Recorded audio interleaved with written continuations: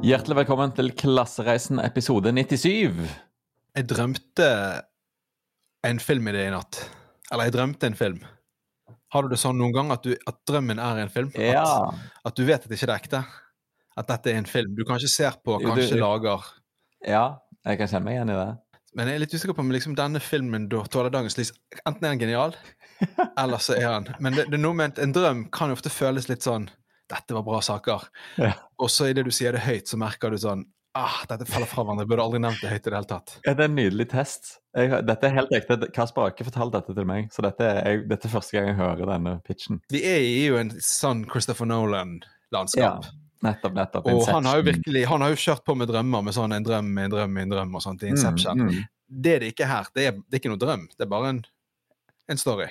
Det er ekte. Ja. Er du på en strand, og så skal du prøve å rømme fra tyskerne over til England? Nei, men jeg mener det er litt sci-fi på en måte, men på en litt sånn filosofisk, psykologisk måte. Ok. Altså i drømmen så var det sånn at det var et menneskeliv, hovedperson da, som da var en ung gutt. Han kunne på et hvilket som helst tidspunkt i livet sitt restarte.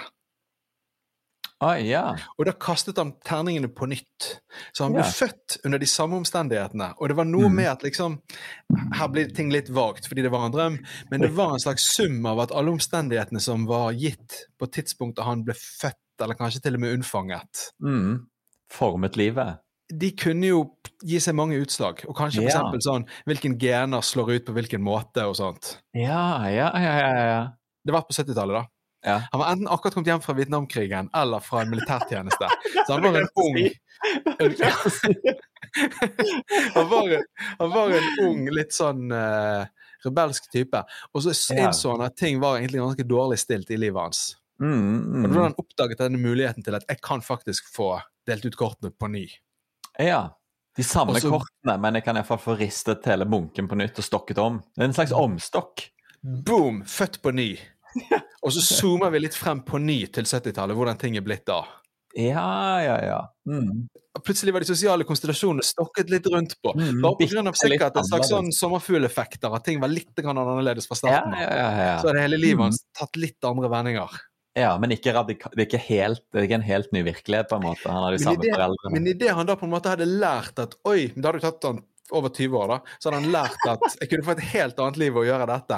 Da innså han plutselig da fikk han plutselig tegnet opp en slags liten meny av at han fikk vite at det finnes ganske fete liv her. Og det finnes liv som er ganske grusomme. Så du skal være litt forsiktig med å drive og nullstille så ofte, fordi du kan han opp i et rent helvete, eller i en vill luksus. Tar du sjansen, kaster du terningene på ny. Ja, etter 20 år, det er jo ganske lange tidshorisonter også. Men nå er det jo veldig inn med sånn multivers-fortellinger. Det var jo denne her store Oscar-vinneren i år. Everything all at once. Så det er jo en slags versjon av det da, at du lever ett av mange, det som kunne vært mange liv på en måte. Og små nyanser fra starten av utgjør kanskje store forskjeller. Dette er nok tanker jeg har tenkt litt på, fordi jeg har en liten baby og tenker litt på hvordan blir livet hans, og hvordan gir du han den optimale. Hvordan makser du det utgangspunktet hans fra starten av? Hvordan kan du vekte de terningene bitte litt i riktig rett, sånn at han får flest mulig terninger 6? Og gjerne faktisk starter livet med rollespillterninger. Så vi snakker sånn terningkast 9. 1-20. Veldig bra. Ja, men er dette en god film eller ikke? Ja, jeg synes det høres lovende ut herfra. Først og fremst er det en sprø drøm når jeg kommer inn fra Vietnamkrigen. Fordi at det Vietnamkrig-greiene, det at du skal gjøre det historisk tilbake til 70-tallet, det gjør jo at det i hvert fall er en veldig dyr drøm, eller en billig drøm, men en dyr film. Ja. Så det for det er jo ikke nødvendig at du må lage det som en sånn historisk biopic. Nei, sant. Må legge til nåtid. Ja. Jeg kan skyte inn raskt at natten før så drømte jeg at jeg var en ridder og at jeg hadde kommet i besittelse av Excalibur. Vet du hva det er for noe? Er det ikke sverd i stein? Jo, det sverd i stein. Jeg måtte google det da jeg tenkte Excalibur. Ja, du visste det ikke nettopp. Nei, for jeg hadde mistet det, så jeg drev og lette etter det. Men jeg hadde hatt det. Og så skjønte jeg etter hvert at det var blant ridder. Så jeg tenkte Excalibur, så jeg googlet X-A-L, fikk ikke opp noen treff i det hele tatt. Og så begynte jeg å stave det på forskjellige måter. Og da var det med E-X-C. Da plutselig fikk jeg, det sverd i stein, det var det jeg hadde mistanke om. Ja, nettopp. Interessant at du hele veien driver og drømmer deg inn i sånne filmfortellinger. Apropos litt sånne nye ideer, når vi er i gang med å lufte nye ideer. Jeg overhørte en samtale som var så interessant at jeg brøyt inn igjen. Det var 2 fremmede som stod og pratet. Jeg brøyt inn og sa at dette her er en podcast jeg veldig gjerne vil høre. Nei! Ja. På gaten, liksom? På gaten. Nesten. Ja. Ikke på gaten. Det var på Vinmonopolet. Ja. 2 ansatte på Vinmonopolet som sto og slang så jævlig dritt om vinforslaget som en vinønske eller den vinforspørselen de hadde fått fra en av kundene som da nettopp var gått. Så jeg ble herregud, nå spurte han om den og den, jeg husker ikke navnet. Ja. Så, det er bare en jævla søtt skvipe. Hvordan har den blitt så jævlig hipp, liksom? Det var jo noe så kødd. Nei, jeg vet altså, den innforståtte fine tonen, de virker liksom ikke, de var jo ikke sint, de var mer sånn oppgitt, og så virket jo at de var jo veldig, veldig kunnskapsrike, og jeg tenkte at det her, og jeg håper at Vinmonopolet lytter på oss nå, noen som jobber i Vinmonopolet, kjenner noen som jobber i markedsavdeling til Vinmonopolet, for det hadde vært en jævlig god vinpodd, sånn Vinmonopolansatte som sitter, slenger dritt om. Jeg har hørt noen episoder av Vinmonopolet sin podcast, og den er ikke så bra. Det er jo det der den burde vært. Ja, nettopp, ser du. Det finnes allerede. Det var så utrolig fint premiss for en prat om vin. Og så menneskelig, og så samtidig ganske sånn kulturelt interessant også, for det sa så mye om både de som snakket, og de som de hadde snakket med, som de da drev og skjelte ut vinønskene til. Det er jo ikke alltid det må være en utskjelling. Jeg ser nå på Vinmonopolets podcast her, og den lages jo fortsatt. Den er faktisk 335 episoder er det laget av oss. De ligger 200 på. Dette her tror jeg faktisk kunne vært episoder der, for den siste episoden der heter Fyll og fanteri i gamle dager. Hvem drakk, hvor drakk de, og hva skjedde når de drakk i gamle dager? Jeg vet ikke hvor gamle dager da. Er det liksom 1000 år siden, eller er det sånn? Det høres jo mer som 1000 år siden. På det ville 90-tallet. Ja, eller på 70-tallet, når folk kom igjen fra Vietnamkrigen. Og prøvde å nullstille genpoolen sin. Den må de bare plukke opp, hvis ikke de allerede har gjort det i en av sine 335 episoder på før, så er det definitivt slenge drit om kunders vinønsker. Ja. Genialt. Det er helt nydelig.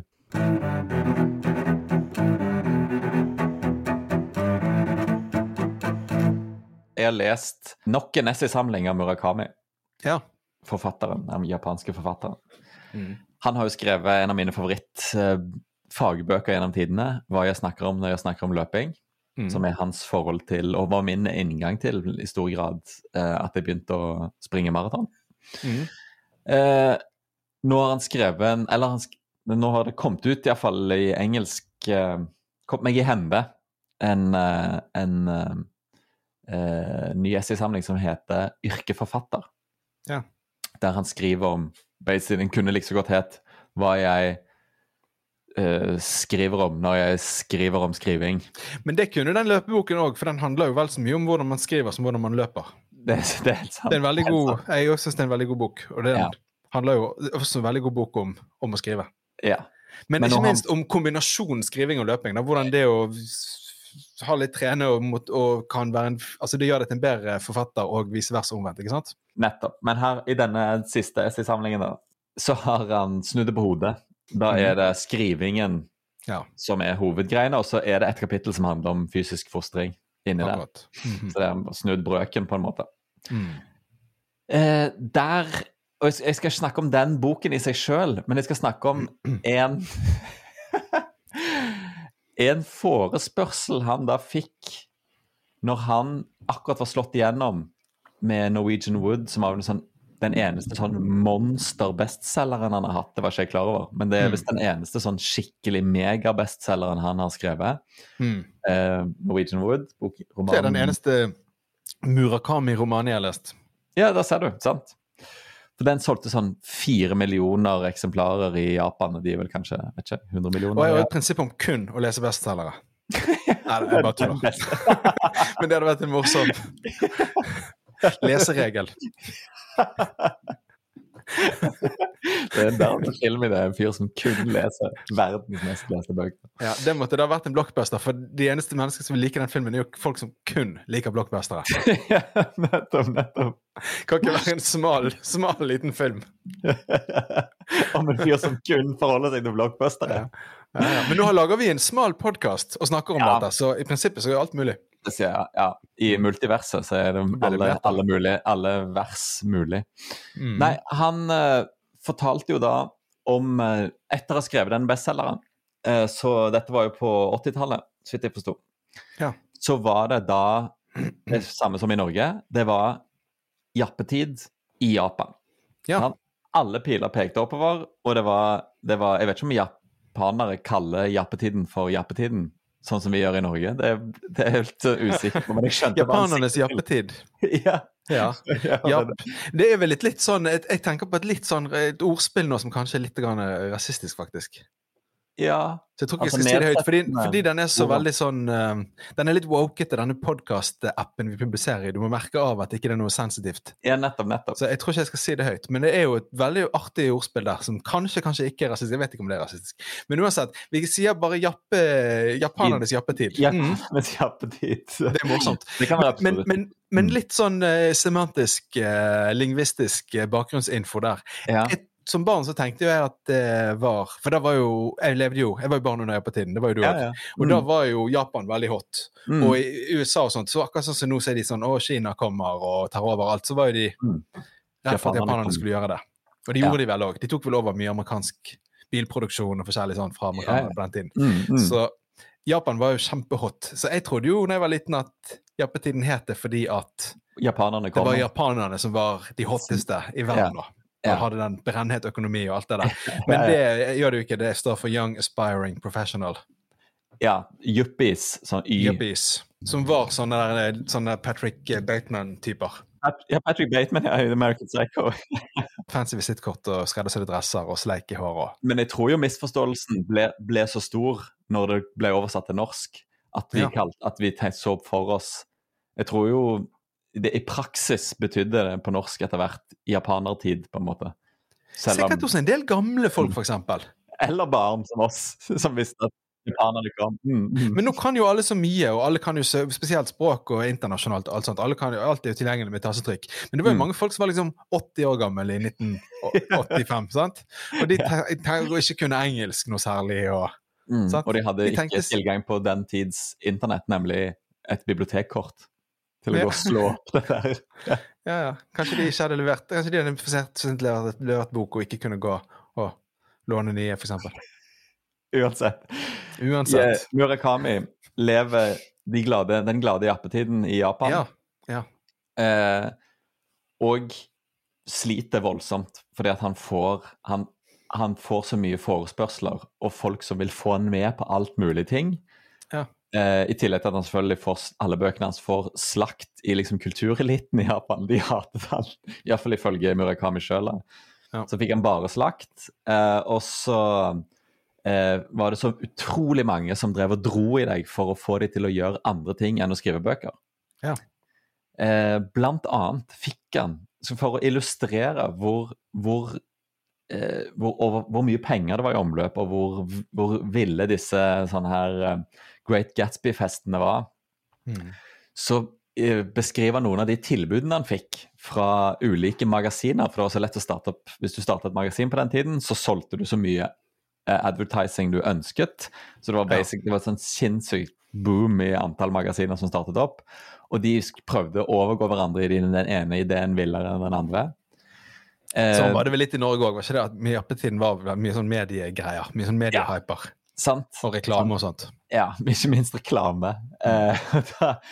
Da fikk han et tilbud som var sånn, hei, vi har kjøpt et slott i Frankrike. Jeg vil veldig gjerne at du drar dit for å skrive den neste roman. Du kan bare få det av oss, så kan du bare sitte der og skrive den neste roman, sånn, for å gjøre historien til det slottet enda litt mer spennende. Hva synes du om det? Nå begynner det å demre her at temaet du tar opp litt reiserelatert. Ja, det akkurat det. Det liker vi. Det klassereise. Det et klassereisetema, dette her. Det voldsomt. Det en vill klassereise for Murakami også, for det siste tilbudet, det andre tilbudet han gir et eksempel på, det det jeg vil vi skal dvele med. Det nemlig de sier, du kan reise hvor du vil i verden, vi betaler alle utgifter, det eneste vi krever at du sender et hvilken som helst slags type reiseessay tilbake igjen til oss, til vårt magasin som vi kan trykke. Et sånt tilbud, det selve beviset på at du har slått igjennom som forfatter. Ja, nettopp, ja. Det med at du sa at han ikke liksom fikk anerkjennelse i eget land og sånt. Ja. Det der anerkjennelsen, det den ultimate, sant? Ja. Det var vel noe sånn der Scott Fitzgerald, når han dro til Paris, så hadde han med seg en eller annen deal med å levere en tekst i uken eller noe sånt til et amerikansk avis, jeg husker ikke hvilken, som var en sånn, altså det var en sånn fotballstjernestørrelse på den kontrakten, liksom. Ja, nettopp. Ja. Da har du made it. Murakami takker da nei til dette tilbudet, fordi han ikke ville bli forstyrret i sin skriving. Han ville skrive, og han ville ikke bli trukket ned i driten av kultureliten, eller ut i verden av den finansielle eliten. Så han flyktet til det markedet overhodet ikke hadde slått gjennom ennå, nemlig til USA, der han ikke hadde solgt en eneste bok omtrent. For å make it in America. Tulling. Ja, det tulling. Det angrer han nok på nå.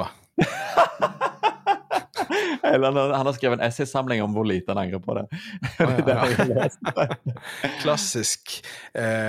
Klassisk sånn Jappetidsmenn. Handlemønster for en person som angrer veldig på noe. Ja, sant, denial. Nei, men du har helt rett. Jeg vil at vi skal fantasere hva ville vi gjort, for jeg kjenner jo både meg og deg så godt at vi hadde aldri i verden klart å takke nei til tilbudet om å reise hvor vi ville i verden. Hvor ville du reist, og hva ville du skrevet? Hvor som helst.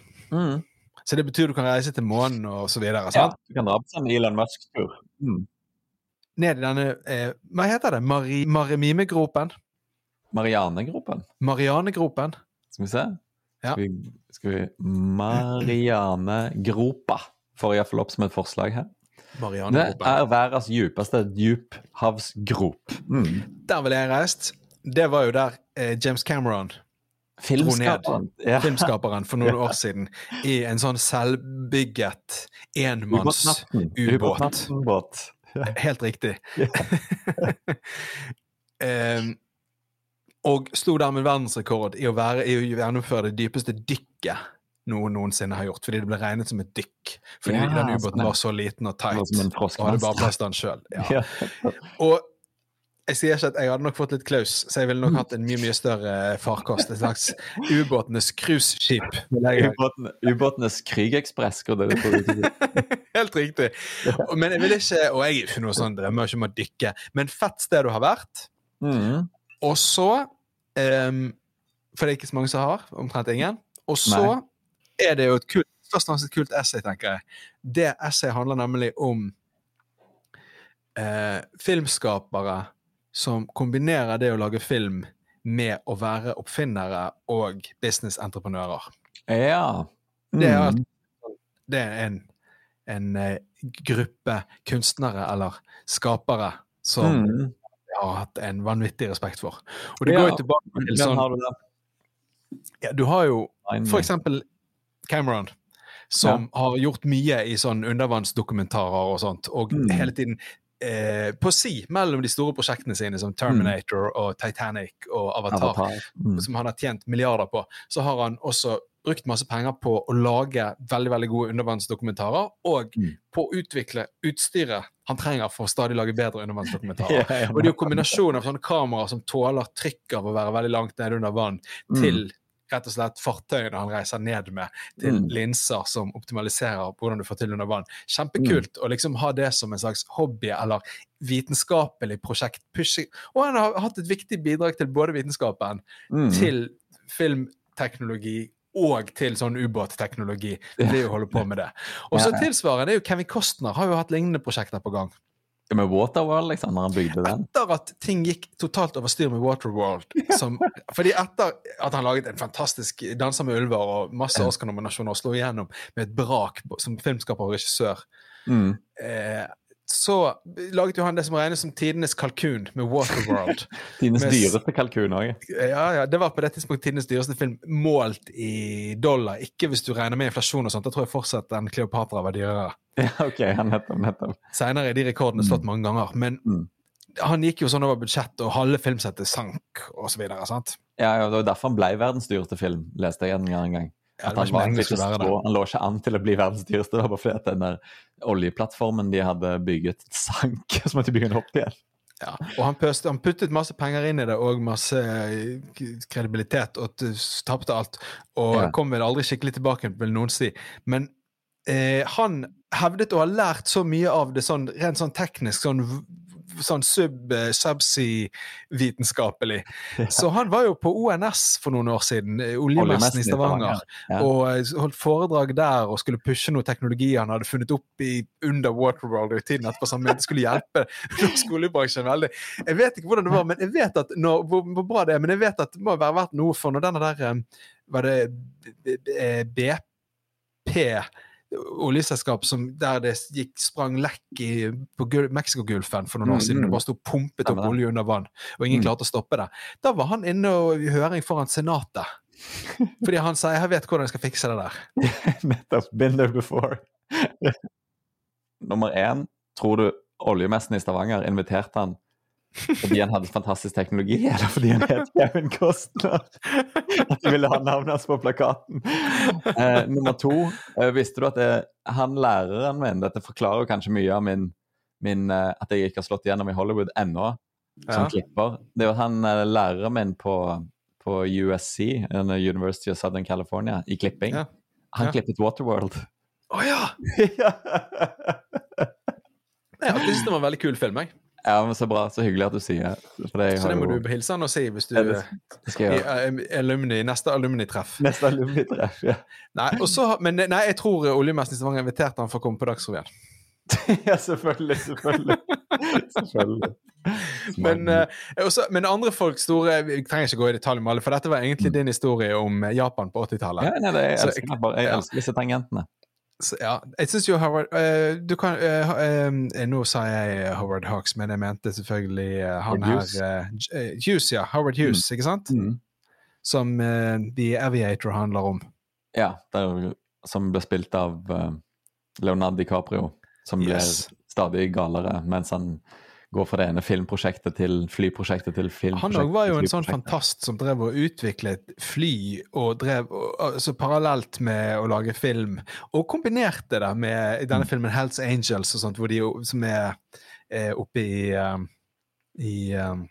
skyene over New Mexico.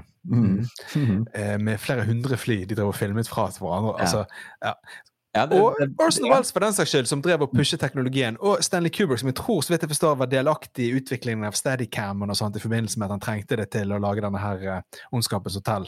For de kjøringene gjennom korridorene som han ville, som igjen en sånn der hjulteknologi som nyttig på andre områder. Så det med disse filmskaperne som bare sånn, ikke bare sier sånn, jeg fornøyd med å lage noe sånne der sosialrealistisk drama fra en høyblokk, fra en lavblokk, om hvor vanskelig det å være menneske og føler på ditten og datten og det vær ute og sånt, men som tenker kult å lage film, men samtidig, og i tillegg så skal jeg pushe grensene for hvor langt mennesker kan gå, vitenskapelig, utvikle, bygge business, alt det kjempespennende. Veldig spennende. Jeg tror ikke jeg ville skrevet hele nede i den ubåten fra Marianne-gruppen, men jeg ville tatt en tur ned for å kunne si at jeg har vært der, og så ville det vært essay sendt hjem til dette magasinet i Tokyo da. Du gjør jo et veldig strategisk valg da, på 2 måter. Det ene er jo at du velger jo et reisemål som vil gi deg et veldig godt essay. Ja. Du kunne jo bare dratt på det feteste luksushotellet i verden og bare mesket deg i en jeg vet ikke i en måned, og så skrev jeg essay om dekadanse eller forfall. Ja, men det skal jeg jo etterpå få skrive. Ja, nettopp. Ja.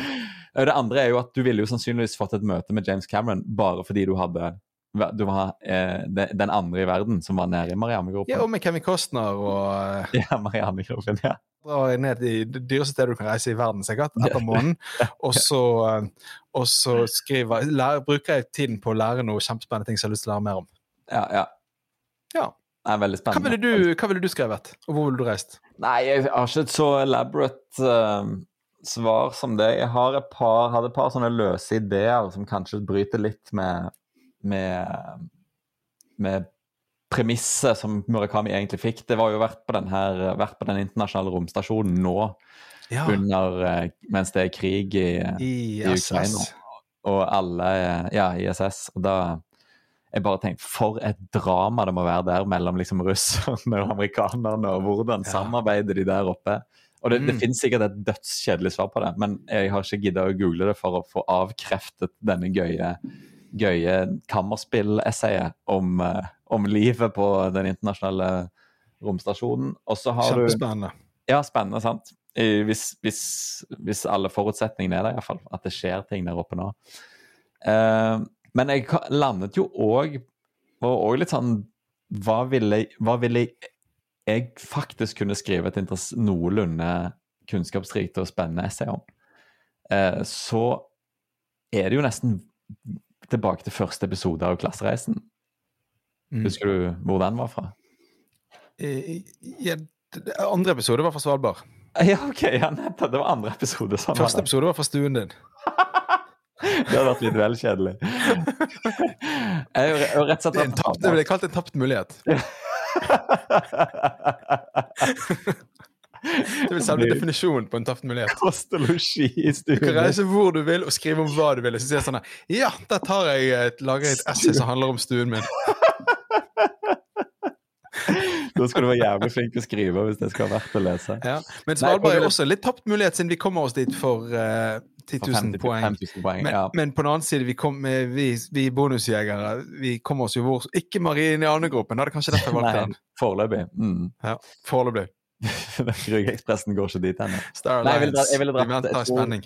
Jeg tror jeg savner veldig, og veldig, kanskje det, jeg har vært ganske mange steder i verden, i USA, og spennende hjørner av verdenshjørner. Jeg har virkelig over hele kloden. Men det stedet jeg faktisk sånn fysisk kjenner et behov for å komme meg tilbake igjen til, det eneste sånn ordentlig, det er Svalbard, hvis jeg skal være helt ærlig. Og det tror jeg er et godt utgangspunkt for å skrive noe litt interessant der. Og så er det jo det er et så fantastisk reisemål. Ikke fysisk, det er ikke noe viktig for deg for eksempel å kunne reise hjem til Stavanger noen gang. Fjerde jul her, eller? Ja, det er det jo for så vidt, men det er bare litt sånn, det er litt som å dra i stuen. Ja, men Svalbard er dødskult, og du trenger jo ikke begrense deg til Longyearbyen sånn som vi gjorde. Nei, du kan jo, det er jo stort øy, sant?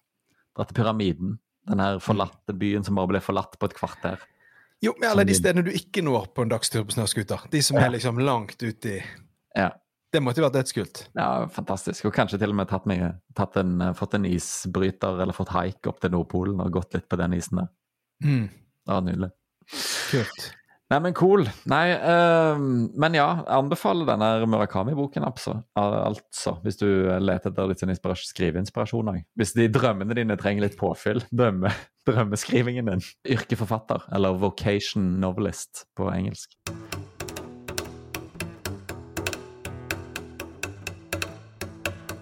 Men skal vi ta litt fagprat, eller? Jeg har jo vært på tur. Ja, jeg har ny informasjon til deg, Henrik. Og du har det? Det kan være det viser seg at denne veien til gullkort er kortere. Er litt lenger enn du trodde. Nei, faen i helvete. Det var sånn, hva heter den ordklassen? Er det et pronomen? Adjektiv? Nei, lenger. Det er et adjektiv. Vi tar en liten tilleggsopplysning bare. Det er ikke sikkert, men jeg bare sier det er verdt å nevne med tanke på det vi snakket om sist. For å oppsummere kort, så tok du en omreise via Oslo. Ja. Sant? Ja. Men for det er det samme billett, så teller det som Så vidt jeg forstår, så det 45 flyturer, legs, eller flyreiser. Det utgjør, da får du gullkort, sant? Hvis du går den veien med antall legs, som vi snakket om. Eller så kan du spare opp poeng, og da det 45 000 poeng, ikke sant? Jeg ser på det og da det rett og slett så enkelt som at skal du ha flere legs, så det som avgjør det om det samme flightnummer eller forskjellige flightnummer. Så du må sjekke billetten din. Har du fått forskjellig flightnummer på det ekstra legget? Så teller det som en ekstra tur. Hvis ikke, så har du reist via Oslo til ingen nytte. Delvis basert på mine dårlige råd. Så du skal ikke henges til tørk alene. Det vel så mye min skyld. Men jeg mener du spurte meg. Men det jo veldig nyttig for lytterne å vite at de kan ikke bare lene seg på våre/dine dårlige råd. De må gjøre sin egen research. Men jeg ville formulert meg litt annerledes. De kan ikke bare høre én episode av Klassereisen. De må høre. De må høre oppfølgeren. Høre alle. De må høre oppfølgeren også. Skal vi se. SK417. Nei, faen, jeg scroller helt til bånd. Nå ser jeg i walleten min og ser på alle boardingkortene jeg har hatt i det siste. BGO Oslo.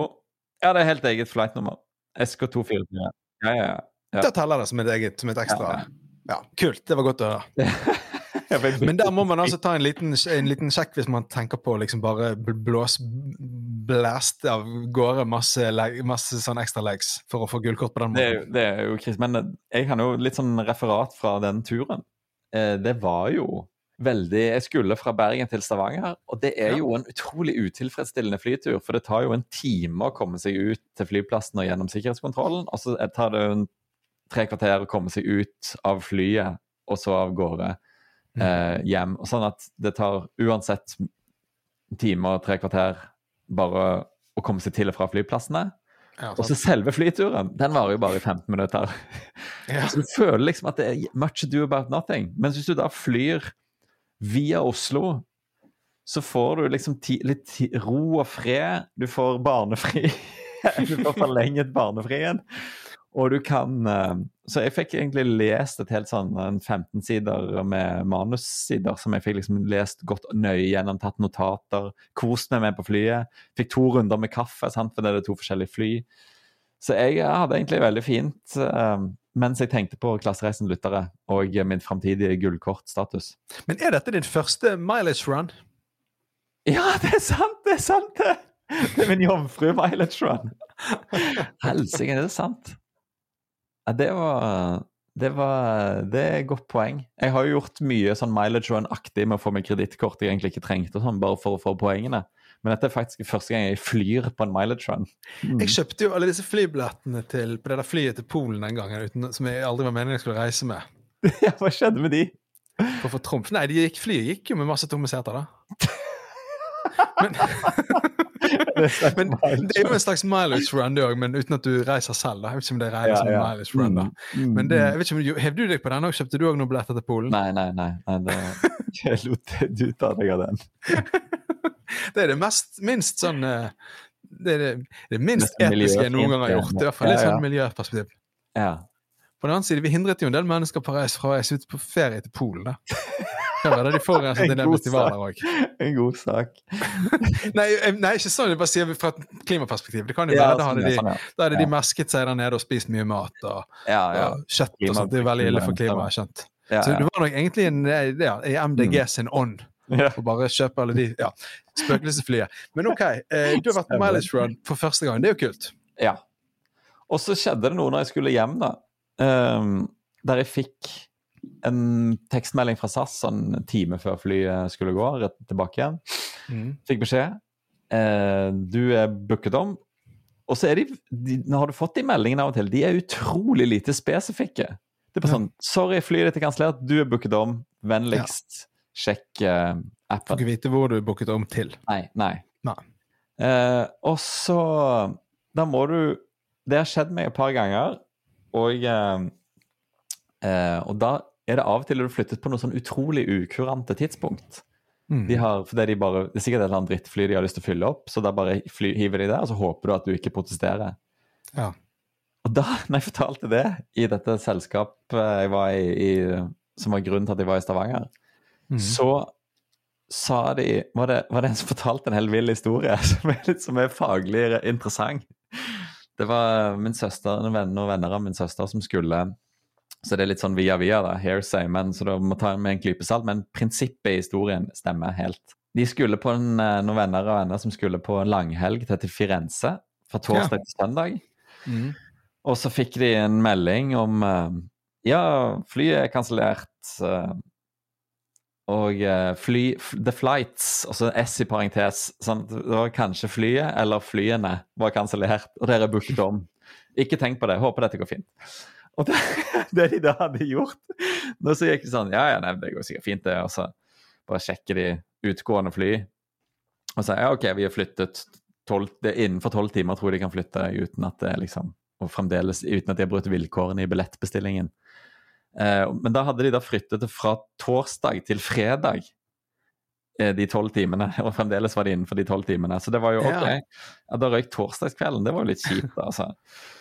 Men vi skal jo ikke hjem før på søndag, så det er jo fint det, så bare, nei, men sa de ikke, er det andre fly også kansellert? Så jeg visst.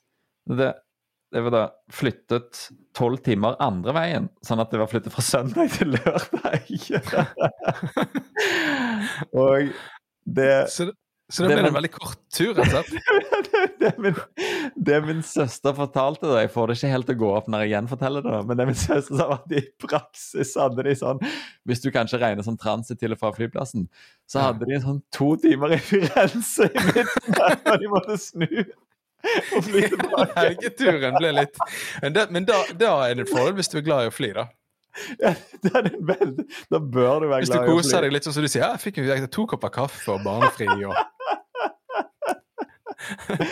deilig å slippe alt det der maset på denne dyre plassen i Firenze. Jeg har ikke vært i Firenze, men alle snakker om hvor dyrt det er på denne plassen. Katedralen, ja. Eller det der Da Vinci, familien Da Vinci-patronene. Firenze, jo der har jeg jo vært, Nå blandet jeg med Venezia, var det jeg blandet med? Okay, nettopp. Nei, Firenze, det er jo David-statuen og og Medici-familien og så videre. Sant. Det er jo nydelig. Men pengene flyr jo, så det er jo godt at du bare har 2 timer. Det er jo kjempeøkonomisk. Veldig praktisk det. Superpraktisk. Du sparer jo masse hotellnetter. Nei, faglig interessant da. Ja, men kult. Vi får nå bare nevne også at det jeg vet ikke hvor raskt vi får ut denne episoden, men jeg må prioritere om jeg enten skal publisere episoden, eller gå ut og handle på trippeltrumf. Ja, helsike. Hvis jeg velger det siste, så blir det første, så kan jo dette stå som en påminnelse til lytterne om at det er trippeltrumf. Ja, sant. Ellers er det doble poeng på dette her SAS Mastercard i helgen, for vi som har krysset av det. Ja, da må jeg nulle det, sånn at jeg har litt kreditt, og jeg kan svi av i helgen. Ja, har du, hvilket kjøp tror du kommer til å få til deg? Vi skal ha en del bursdager. Ja, så, vi skal flere bursdager sammen i helgen. Ja, 2 bursdager vi skal sammen. Så da er det jo greit å få kjøpt de. Vi to kommer til å krangle om å ta regningen på vegne av andre. Du kan vipse meg, dere kan vipse meg. Nei, dere kan vipse meg. Ja, det ene er jo en herremiddag, så da kommer jo meg og deg til å stå, det kan bli håndgemeng med kortterminalen om hvem som skal. Men jeg har bare en viktig påminnelse til deg før vi runder av, og før den andre bursdagen vi skal i. Det er bare sånn huskelapp som jeg bare sender på chat til deg nå. Ser du den inn på chatten her i Squadcast? Sånn. Det er bare et ansikt du må bare huske og pugge, og et navn, sånn at ikke du surrer det til igjen. Det var så pinlig sist gang du møtte dette mennesket. Ja. For pinlig til å snakke om her. Men det tok vi for i dag. Kanskje fortelle anonymisert. Kasper møtte da en superkjendis i norsk offentlighet. En av de mest kjente. Og etter at vedkommende hadde spurt etter at vedkommende hadde spurt mange spørsmål om noe prosjekt jeg går på med, filmen vi laget i høst, Sløseriombudsmann, så ble jeg såpass brydd bare som jeg blir hvis noen, det var litt dunkelt i rommet, så jeg kjente ikke igjen hvem det var. da. Så etter å ha fått så mye spørsmål mot meg selv, så blir jeg litt sånn brydd som jeg blir sånn, ja, genert, eller hva heter det sånn, ja, liksom, ja, brydd, fordi du får så mye oppmerksomhet. Ja. Så jeg vil snu, du sier, hva jobber du med da? Og så var det der, denne superkjendisen, norske Men jeg syns nå da at jeg syns at i lille Norge. Jantestyrte Norge, så syns jeg det er et helt legitimt spørsmål å stille hvem som helst. Jeg syns det på ekte. Ja, det var kanskje en mer sånn eksistensielt. Du kan ikke gå rundt i Norge og forvente at folk skal kjenne deg igjen i et mørkt rom ut på kvelden, liksom. Og det tror ikke jeg at hun her gjorde heller, for å være helt ærlig. Nei. Hun så ikke ut som hun var plaget av det. Nei, ok, men det var veldig godt. Hun fikk oppklart det. Hva tenkte du da når du hørte navnet? Nei, jeg tenkte Nei, så hvem det var i det ordene var på vei over lappene mine. Så jeg angret meg allerede og sa, jeg vet jo hvem du er, beklager altså. Men da var det skaden på en måte litt sånn, det var flauheten inntruffet da. Ja. Men nå har du altså sendt deg bilde og navn, så får du bare huske det til helgens. Fin note å gå ut på det.